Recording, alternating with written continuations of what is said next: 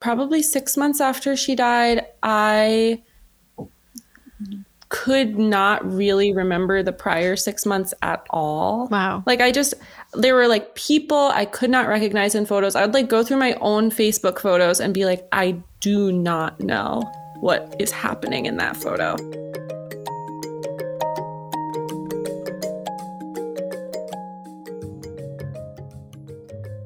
So welcome back to I'm the Villain. Today we are talking with Kimaya Diggs, who went to school with me, although I mainly know of Kimaya because one of the previous podcast guests, Aaron, was mentioning to me that Kimaya has some really like moving content about your mother dying and like your grief process. And so I'm really excited to talk about that. But before we kind of jump into it, if you could just give a brief introduction, whatever you think the audience should know about you, to give some context to this conversation, that would be great. Wow, yeah. Let me think. I think that so I call myself a musician and a writer, kind of in that order. And I do a lot of my writing about grief, and a lot of it, as far as like grief connects to cycles of like the year and of nature. And so this year, my mom died in 2021, and I've spent a lot of the last 2 years writing music, poetry, prose, all about her. Mm-hmm. Yeah, I think that's sort of the spark notes on me. Yeah. Yeah. Do you feel like, were you interested? So I a little background on me. I had much experience with death. My grandparents who raised me both died when I was a kid, but I think that as a ramification of that, and as a ramification of like them being super sick with cancer and me seeing them deteriorate, and them, saying to me many times, like, when we die, it's going to be a good thing because we've moved on, we'll have moved on. There's like a lot of that rhetoric. They were religious. I'm not really religious now, but I feel like my relationship with grief is not as like developed as maybe it one would assume. So do you feel like you had a relationship with grief, or were you like, was grief something you thought about before your mom died, or was like your mom dying kind of like what triggered your I don't want to say interest, but your... I mean, I would definitely put it as an interest. So my mom had cancer for 12 years. But prior to that, I was definitely like very intrigued by death as a kid even. And when I graduated from college, I started volunteering with the local hospice doing music therapy. So before I had my own mom die, I was participating in the dying process of many other people, typically much older people than my mom was. But getting to be sort of a facilitator in a way and a container for some of that for the families was that was an experience that I just wanted to seek out. I think I was just interested in sort of like seeing grief from a closer vantage point, but also because I have always felt very comfortable with death. And I thought, if I'm comfortable with something that a lot of people are uncomfortable with, I might as well try to, use that to support people during a difficult moment. So, I'd had a handful of losses of my own prior to my mom dying, classmates and such. But I would say most of my grief experience and interest comes from doing hospice work. Wow. So I guess what made you interested in doing that work? Like, what made you interested in doing hospice? Yeah, so one of the things that made me interested in doing hospice is that I'm a musician, so I'm performing my own music very frequently. But at this point in time, I hadn't really written that many songs. I didn't have my own album. I didn't have a lot of my own music. And I was like, how can I still make an impact making music, playing other people's songs? And one of those ways that I saw one of those videos that everyone sees that's like an old man who hasn't lifted his head in 1 year, like, here's a song and wow. And I was like, okay, I think this is a way that I could make an impact. And I also just grew up loving like old classic jazz. So I knew like maybe a little bit more old music than average. And it really, the first hospice experience that I had was exactly like that. I had a patient that hadn't spoken in 3 years, and he started singing along to, I think it was like Blue Skies or something like that. And then he started speaking again after that for probably about 6-7 months before he ended up dying. Wow. And so I was just so interested in like, how can music be powerful even if I'm not yet telling my own story? That is super powerful. Yeah. So yeah. So when you were doing kind of like the music-based hospice, were you like going to patients and like playing music? Like, were you like singing it? Like how would you facilitate their experience with the music? I would usually bring my guitar and then, just kind of like use my phone to look up the chords for different old jazz songs and play them and sing them.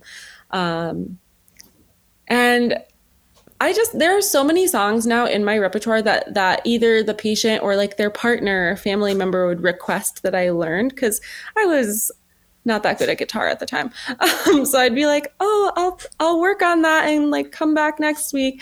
But there are so many songs now in my repertoire that I just so strongly associate with specific people and families. And so that honestly was just as much of a gift to me as what I was doing for those patients and families. Mm-hmm. Yeah. It's amazing. This is really reminding me of, have you by any chance read Crying H Mart, Michelle Zauner? Yes, This is like really like, I just read that recently, and it's just really making me think of like how so much of like, Japanese breakfast is like, her kind of processing her grief about her mom. You know what I mean? Yeah. Yeah. I really do think that, I mean, it's like cliche to say, music is so powerful, but there is something very special, whether it's music or writing or like therapy or support group or anything. Like there's something super powerful about saying, okay, hey, I have this weird feeling that feels very unique and small and strange. Does anyone else? Mm-hmm. And then other people are like, yes, me too. Yeah. Like that's a pretty magical experience. Like I wrote my first album about my mom's cancer. She was still alive at the time. Mm-hmm. And she actually didn't tell anybody that she was sick throughout her entire illness. Oh, wow. Except for family members and a few friends. So most people did not know. Oh, but you knew. After she died. Yes. Okay. Yeah. But like most of her friends and community had no idea. And so when I wrote this album about that experience, like about her illness and how, like she got sick when I was 16 and then died when I was 28, 27. So, I was like a kid at the beginning and then an adult at the end. And so the first album that I wrote called Breastfed was about those weird shifting dynamics and balances within the family, but I wasn't allowed to like tell anybody that. Yeah.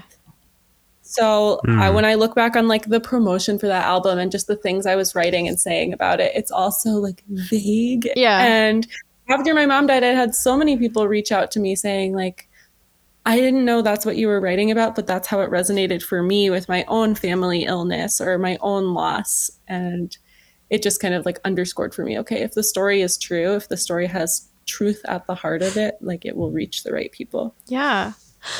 So can you just tell us a little about your mom? Yeah. Oh, I'd love to.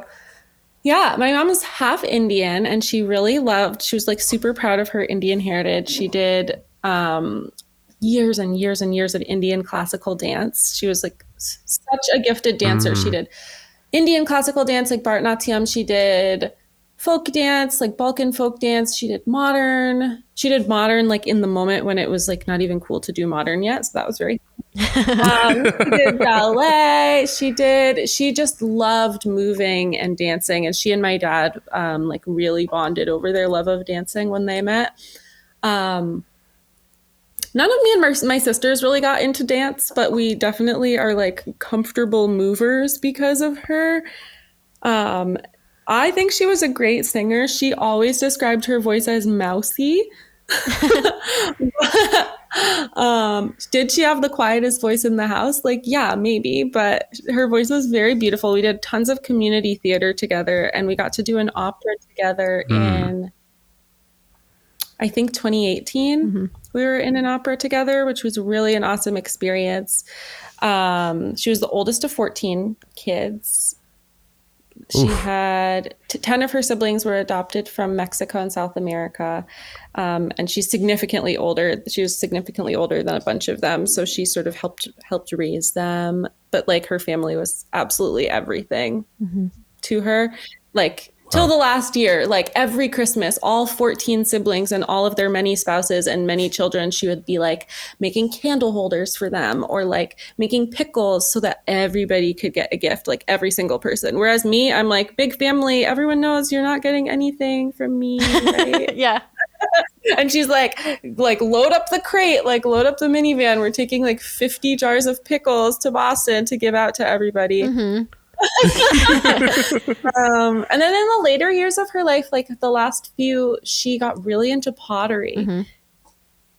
I had signed up for a pottery class and she was like, do you mind if I also join it? And I was like, no, go ahead. And she made probably like 300 pieces in 2 years. Wow. Yeah. Got really close. Just like incredibly driven. Oh my God. It was and like a creator in every aspect. Yeah. She was super creative and she did not like glazing stuff at the end. And so when she died, she left behind probably close to like 60 unglazed pieces at the studio, which the teacher so kindly kept. And I was able to go back and glaze those last year. And it was just very special to like hold these things with her fingerprints on them and like finish the art. So she was just super, super creative and so selfless and generous. Like, I know there are a lot of things that she had hoped to accomplish. Like, she wanted to write a picture book and stuff like that. And just her personal wishes were always easily and like cheerfully put aside for other people, which I do not resemble her in that way. But I think it's amazing. I think it's like it was difficult for me to understand for a long time. I was like, why don't you like live for yourself? But that is not everybody's calling. Like some people really do get their truest joy from like creating joy for other people, which is very amazing. What do you think motivated her decision to hide her illness from many people? I mean, I think she worried that it would obscure the other parts of her. She often like alluded to this fear that somebody would say, oh, how are you? And they wouldn't mean like, how's your day going? They would mean like, how is your cancer going? Like she thought it would just like take the center stage in all of her relationships, especially the people that she wasn't super close with that didn't know a ton about her. Like the main fact then that they would know, the most notable fact was like she has cancer. And yeah, I think she just didn't want to be overshadowed by it, I guess. That was a really tough decision for her. Decision was really hard for me to grapple with, and honestly still.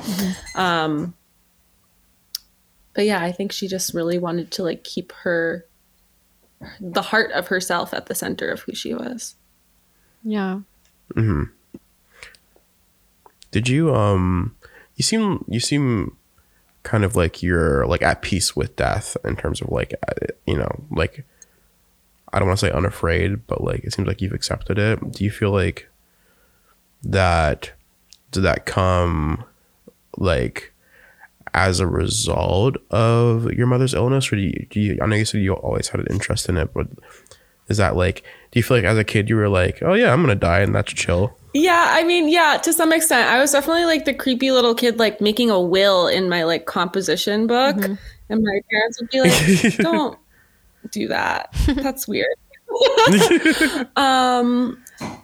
But Yeah, I think as long as whenever I think about my own death, I'm thinking if as many things can be within my control as possible, I will be happy. And I also know that that definition changes with the circumstances. Like my mom wanted to die at home, and so we like ambulanced her back to the house at the end of this long day in the hospital. And everyone was like, "What are you doing?" But it's also like if that hadn't been possible, then our priorities just would have changed and been like, "Okay, she wants to die at the hospital, but with the family there, you know." And if that wasn't, you know, what you have control of changes. And so when I think of my own death, I'm like, as long as I can be in control of the situation, but I know that that will change like through every moment of the experience. When you first found out about it, was it something where like during that whole protracted period, you were like afraid she was going to die at any moment? Or was it much more of a like you knew it was like, you know, sort of farther in the future at the very beginning? Like when did it sort of like hit as a actual real reality, a real possibility? Yeah, I would say kind of two different moments it happened. The first, like when we first found out, it was honestly a very kind of low grade cancer. Like I think they might have even called it like precancerous cells at the time. But when we first found out, I was 16. My sisters were 14 and 10. So immediately I was like, I knew I needed a plan if she died. And I made the plan. And I did tons of research on my little school computer. And I was like, here's like how we'll get to like, here's when I could get my license. Here's how I could just drive my sisters to school. Here are like the things that I need to learn how to cook. Like I was keeping track of like when my sisters went to get their physicals and like noting like what vehicle is like what bills are there to pay and stuff like that, like noticing all of that stuff. But then as I like got older and my sisters got older and my mom's condition actually improved pretty significantly for a little while, I started thinking, you know, okay, we're like maybe out of the woods. And honestly, her actual like death sort of like sequence that I think of happened so suddenly. She died on Mother's Day and I had plans to see her on Mother's Day. Like it was that sudden. Wow. And yeah. And I still am like, really? How could that be? Like, I'll think back all the time, like, really? And then I think like I had the flowers in the fridge. I had the stuff to bring over. Like, yeah, she was going to be on the couch, but we were going to like have Mother's Day. So that felt very, very abrupt and very different from that initial experience I'd had 12 years earlier, where I was like, okay, how do I raise my sisters? Yeah. So did you feel like because it was so abrupt that like robbed you of some sense of like, I don't know if people really ever get quote unquote like closure around anything, but like, did you get any feelings of like, I wish it hadn't been so abrupt because like it didn't give you the sort of like space that you needed to grieve? I think so. There's one huge question that I really keep coming back to, which is that I would, for years throughout this whole experience, I would directly ask my mom, like, are you going to die from this? And she would say, you know, I don't think so.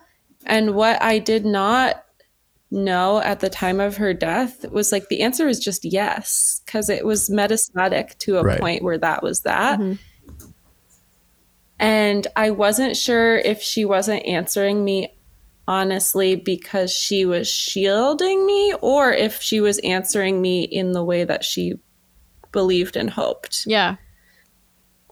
And so, yeah, that's like a huge question that I just keep coming back to in the worst moments. Like, did she know? Did she like keep this from me? Is she allowed to keep that from me? Is that okay? Or Well, in your ideal world, what would happen? Like, would you want to have everything be upfront? Absolutely. Yeah. Absolutely. Because not being there was, I mean, it's so like chilly to say, but there was like zero administrative preparation at all. Like we could not, we still don't know where so much important stuff is. Yeah. And I'm like, even if we could have had like a 15-minute conversation of just like, boom, boom, boom, let's like put like 50 things down on a list. Like it sucks so bad to have somebody die. And it is extra terrible when there are just a bunch of shitty things happening that like didn't need to happen in addition, you know? Yeah. Isabel and I recorded a podcast that never got aired because of technical difficulties, but about like the importance of like estate planning, even, you know, when you like, even when you don't think you're going to die soon, because like this is, you know, it seems like you had a similar experience to what happened when my grandparents died, where it was just fucking chaos, you know, like if there are easy steps that can be taken when you're alive to ensure that like your family does not have to like fight over shit or like figure out where stuff is or like access money that was previously locked away or whatever it might be. And like that kind of stuff. I don't know if you felt that it had an impact on your family, but it definitely had an impact on my family. Yeah, definitely. I mean, she had a storage unit of some things that were really, really precious to me, and the payment lapsed and we lost everything in it. Oh my gosh. Wow. And I'm like, what an unnecessary thing to have happen. Right. You know, like literally I could have been like, hey, like if you can't pay your storage unit, like who needs to be paid, or like something so simple. Right. But that kind of conversation just didn't feel on the table because I was like, are you going to die from this? And it's like, no. So her mentality about it, you think, was pretty avoidant. Like she wasn't like trying to have those types of conversations, or was it just no one thought to do it? I'm honestly, well, I definitely thought to do it. I have honestly, I've been thinking about this every single day for 12 years, being like, where's this? Where's that? What bank is this? How much is that? Like forever. Right. To the point where it's almost like a running joke in my family. It's like, Kimaya wants to know like where your bank account is. So I really cannot name really what it was on her part. I can't really tell if it was avoidant and if it was avoidant for her sake or for my sake, or if it was just like genuine, like optimistic thinking or something. I really do feel like I'm going to be asking that question for the rest of my life. Yeah. Another like unfortunate side effect of when people die. You're just like, these are answers that I will just like never. Right. Yeah. It's wild. I've been doing like a lot of writing about my mom, and when I went to glaze her pottery, I like had a little conversation with her in the car where I was able to be like, oh, they made a pottery, like a glaze and named it after you. And it's like the color you wanted. And like, we were just like chit chatting in the car. And I was like, I can like sort of keep her alive for a second by talking about certain stuff like that I know about. Like when I see some like weird, annoying person in town that we would be like, oh, she's so annoying. But what's challenging to me is like imagining conversations with her where she might say something that I don't want her to say. And I can feel the discomfort. Like I've been trying to basically write out like play scripts for these conversations. And I can feel some tension when I start writing like what I'd rather hear, like when I move away from her true voice. But I also really struggle to surprise myself the way that she could surprise me when I try to write in her voice. So for like a question like this, like why didn't you face this in the way that I thought she should? Like, I've like gone through so many iterations of possible answers to that question, and I still don't feel like I've gotten the right thing. And it might be like a combination or in between a bunch of truths, but I do just anticipate like trying to write different versions of it, trying to like get her to speak to me through the page forever, probably. Mm-hmm.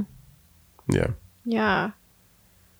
Yeah. Was her like approach to her own like mortality one of what was the tenor of the way she thought about it? I really don't know. I mean, she always spoke about like living for a super long time. Mm-hmm. She never had grandparents, but my grandparents, all of my grandparents are still alive, and they are all over 95 years old. And 2 of them until like this year were working full time. Wow. So like I come from like hardcore people. Yeah. And so she was like, yeah, I'm going to be super old. It's going to be great. And that was like a lot of what we talked about was just like the future, being an old lady, like walking around when we're both old, like all of that stuff. But there was never much conversation about like, then when I'm gone, ...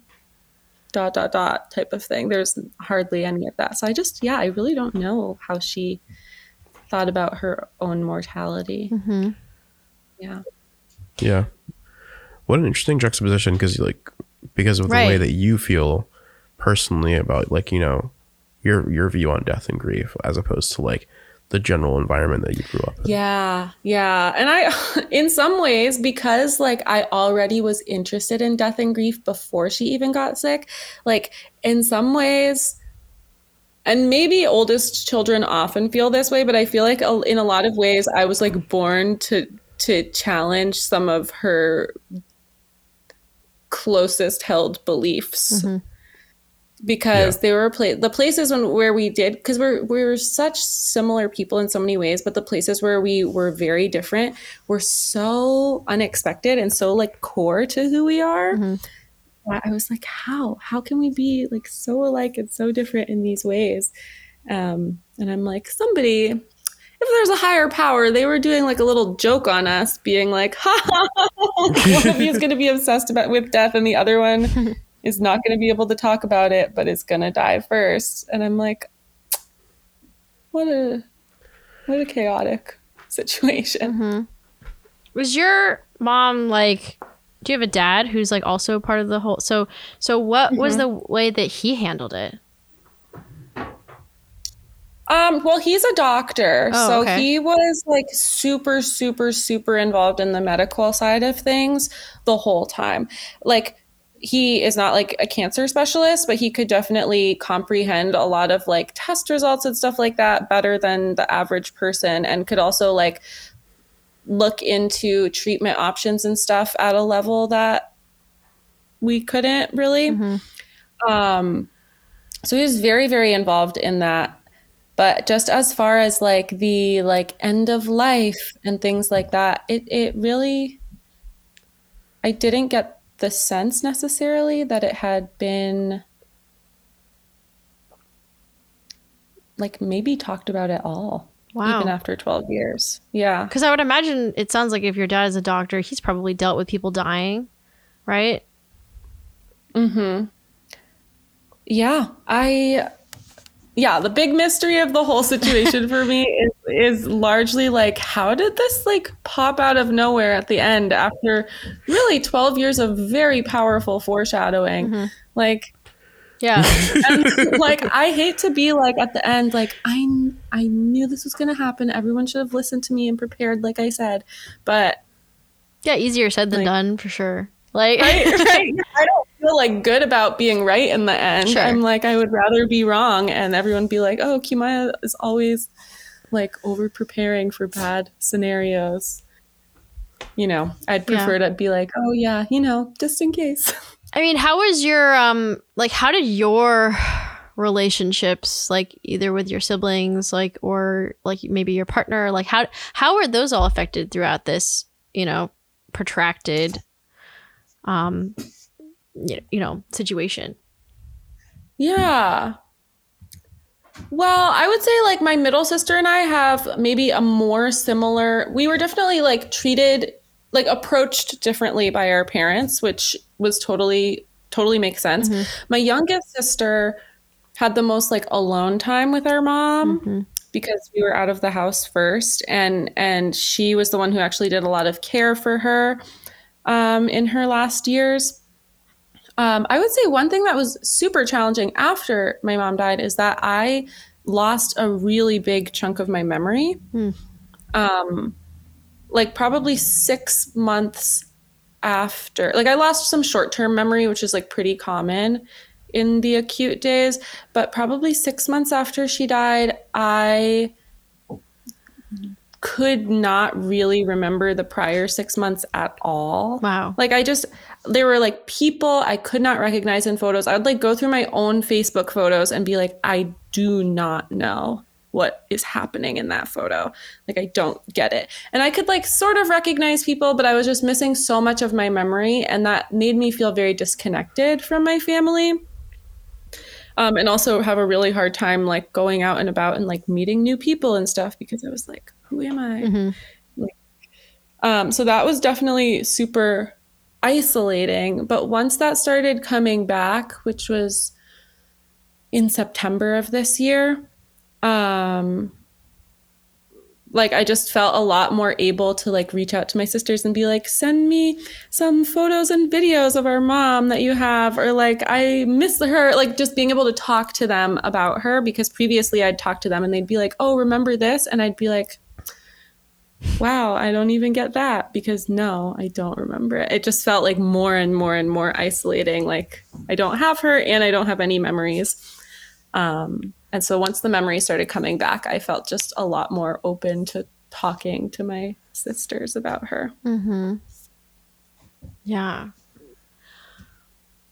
So did you have, I mean, you mentioned you have like a partner. Was that also difficult for them to be able to deal with, especially with respect to like these like memory loss issues that you were having? Yeah, I mean, I think it was probably difficult for him. I'm sure it was. For a lot of the memory stuff, it was like before we really knew each other. So he would just be like, I cannot help you. Yeah. And I'd be like, did I even exist before today? Like, this is the worst. And it was like, I don't remember what it was called. Somebody gave it a little name. It wasn't like a total amnesia thing, but it was just like big chunks of context missing from a lot of stuff. And I would say, like, the fact that he also didn't know the memories that I was upset about missing was really, really helpful for me, because he was just able to, like, be present with me and be like, this is the moment that we are in. Like, what can we do in this moment? As opposed to, like, let me explain to you what you've forgotten. Yeah. Yeah, he was like such a massive support. And I actually noticed, like, sadly, and I in the moment, there wasn't really much I could do about it. And I guess there's not really now, but in the moment, I was just so like catatonic. But he has been part of my family for 9 years now. So he knew my mom for 7.5 years. And like nobody reached out to him after my mom died. Yeah. It was all like, I got so many cards that were like only to me, and people were texting me all the time, and people were like sending me things in the mail. Like, people were so incredibly good to me. And I just was thinking of Jacob, who like was completely supporting me and grieving his own major loss of my mom. And like getting nothing. And I couldn't even support him at the time, really, besides just sort of like propping him up. Like, yeah. So I was like, I think about that more and more as I like am able to have a more and more just like functional daily life. And I'm like, that's like very astounding. Right. That people just straight up did not think of him at all. Right. And really sad. And it also makes me see like other people's losses differently. I'm like, let me reach out to the whole family unit. Right. Yeah. Yeah, it's like so interesting how as a society we have such a narrow view of like who is affected by any of these types of things, you know, by people dying, by breakups, like by any of these things that, like, you know, cause people to grieve, right? Is that there's so many second and third hand and fourth hand, like, you know, waves of people. Like when I hear of people, you know, who I don't even know particularly well, but who are good friends of my friends, I feel very strongly affected by that, you know? Yeah. Yeah. For sure. Yeah, I was just in my hometown in North Carolina for 3 weeks caring for my brother who was hospitalized, and like just like navigating. My fiance was with me for most of the time, and like, yeah, like even like navigating the systems, you know, she just like opted to like lie and say that my brother was her brother-in-law already, because it's just like, you know, like to get like more sympathy from her job and like to get more flexibility. It's like, you know, like, but she was so severely impacted by everything just as much as me, because of like, obviously she was like, you know, caring for me as I was doing this stuff, but you know, she had a relationship with these people. Yeah. And it's like, if you like, does getting married suddenly make her like care about your family way more? Right. Like, no. It's just so wild to be like, oh, well, she wasn't your mom, so like you're probably fine. Yeah. Right. And I'm, well, Yeah. that is like an unhinged thing to say, so yeah. Well, That I is do one think that interesting it's thing to like, say. you know, having these conversations will hopefully normalize people thinking about that more, because I do think we're moving as a society generally, like younger and younger generations of people are moving towards, you know, just recognizing the importance of even just things like platonic friendships, of any of your relationships that you have, and trying to legitimize them in ways that it doesn't feel like they've been legitimized in society thus far. You know what I mean? Yeah, absolutely. Yeah. Yeah. So I've had a couple of friends recently who've had like friend breakups, and they're like doing the whole like internet like heartbreak thing. yeah. You know what I mean? Like all of the sad reposts and like blah blah blah, like subtweets and stuff, just like anyone would do for like a romantic breakup. And I'm like here for Right. it. I'm like, well, you know, sorry about your friend breakup, but like it is like losses and endings of things are as devastating as you feel they are. Yeah. And it doesn't matter if somebody else is Right. like, that's not a level that I believe is Legitimate or you know, whatever. close enough or whatever. Yeah. Yeah. Yeah. It's like, you know, like, what are people gonna do? Be like, oh, well, like that's not a very, like, you're just whining because they're not your actual mom or whatever. You're just like, no, like people grieve all kinds of things all the time, and it's not this cut and dry thing that you're gonna be able to anticipate, Yeah. right? Yeah. Yeah. And like what really underscored that to me is like, so 6 months to the day after my mom died, a mentor and friend of mine died. And he had never been married or had children, but he was like part of this. He founded this music organization that has taught like thousands of people music around the world. And his family is very much like a chosen family over decades. And it was very beautiful to see how that whole music community legitimized all of those relationships. They were like, this is the long-term partner. This is the previous long-term partner who is also still an important person in his life, and her children and her new partner. Like the unit was so large, and people were so like respectful of and protective of that unit to some extent. I mean, there's always people who are just gonna never be chill, but for the most part, like, he wasn't married, so there doesn't get to be a primary other person. You know, people just really were like, this was the family that he had in the shape that he created it, and that's that. And that was very, very special to be part of his memorial celebrations, because, you know, like my own experience in the weeks after my mom died can never be redone, but I'm always looking for ways that I can do a better job for people in the future. So there are things I wish I could have gotten from other people, or things I wish people had said or done. And it's like, okay, but maybe I'll be able to do that for somebody else next time. Yeah. Yeah. And that is really all you can hope for. Even though there are definitely some people I want to like reach out to like in hindsight and be like, and be like, what was going on with you?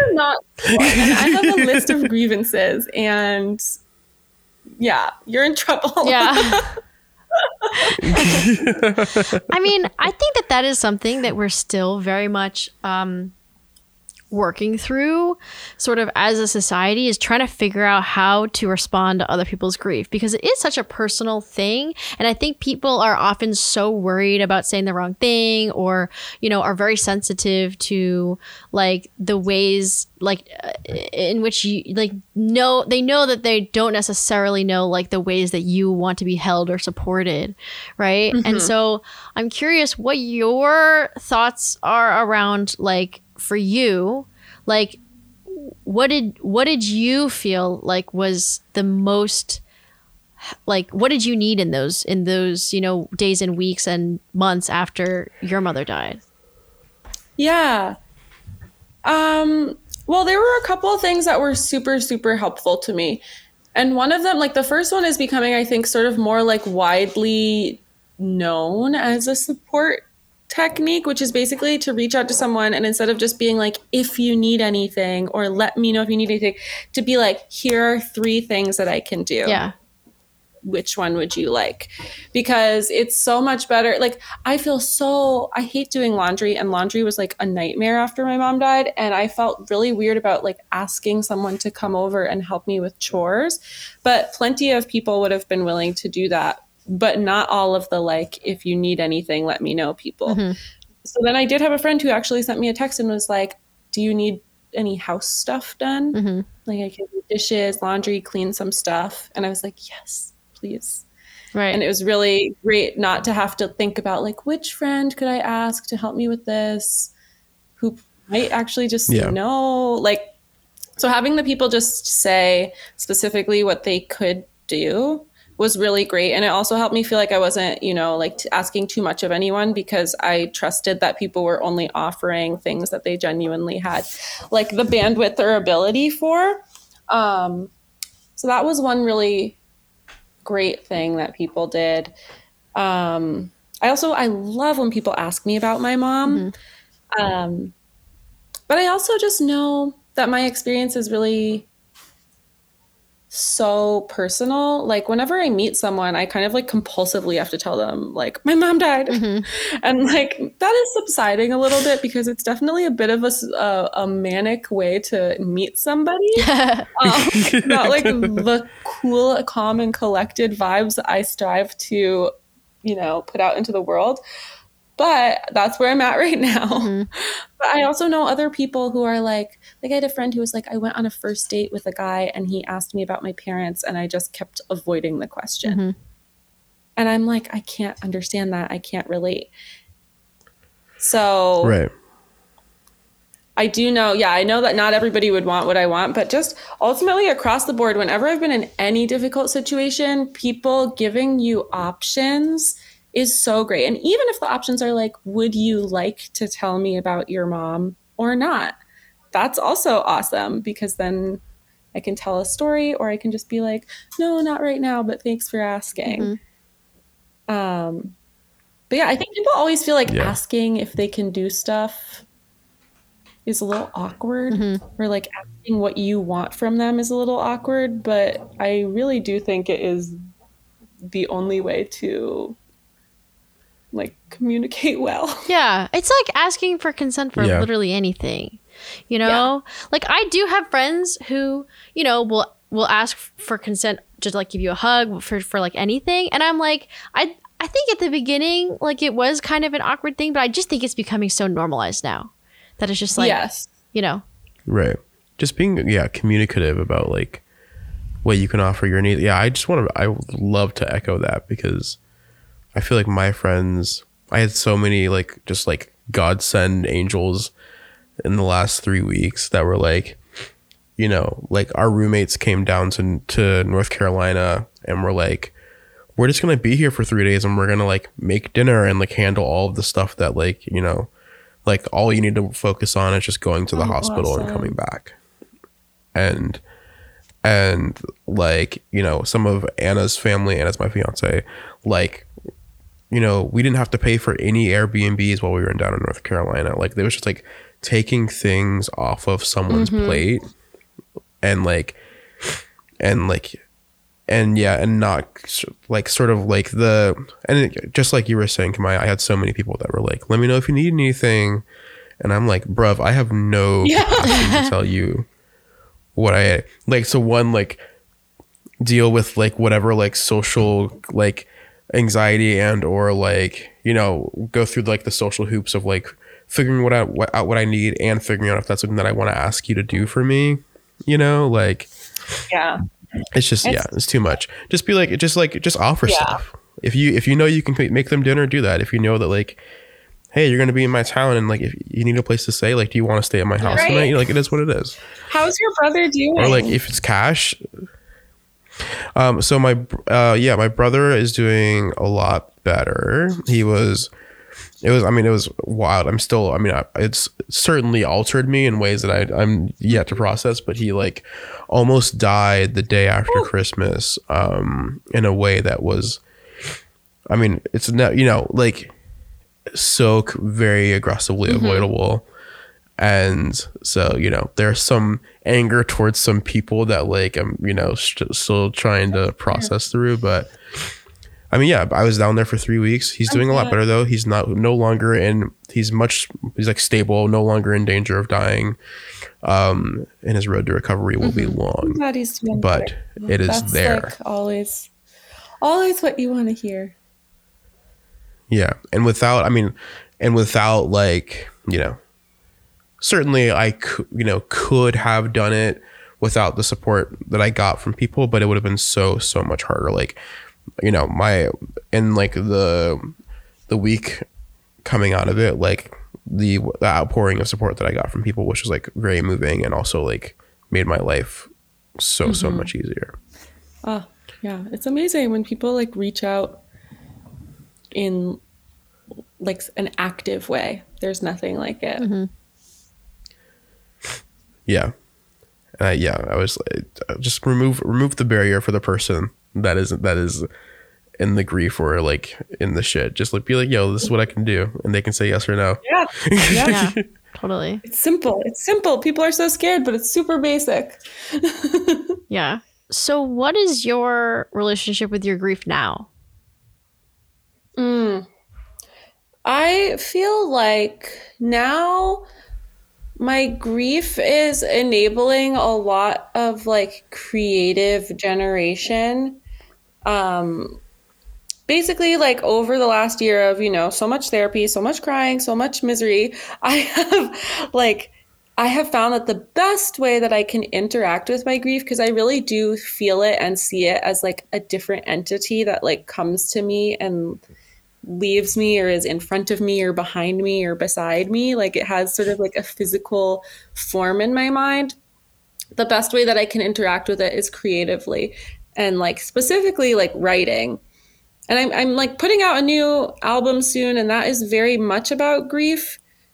But I feel like the way that I can really connect with the grief and like hold it and look at it is through writing. So I would say, yeah, I'm just like starting to kind of see the shape of it and like get to know it more instead of just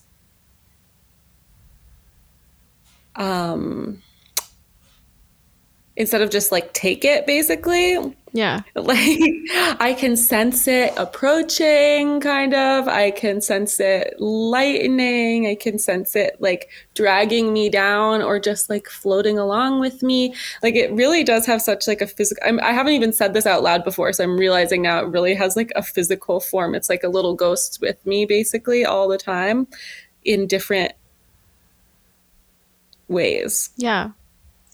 Yeah. So I'm just like, and like I've definitely like struggled with my mental health a lot in the past. And just like with depression, like grief and depression are so markedly different. They interact, but they are very different, for me at least.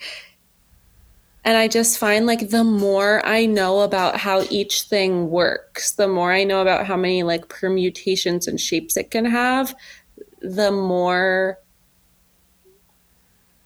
resilience I have when it comes back, because it will just come back at any moment for any reason. And as long, like if I can recognize it and say, okay, I know this feeling, here's what I've done, that gives me just a lot of hope for the experience of living with this forever, because it won't leave. It will just change shape and continue to do that whack thing where it gets wicked heavy abruptly. And but at least I like that is crazy. Yeah, whack. It's super whack. But at least like I have some idea of what I'm dealing with in a way that I didn't a year ago.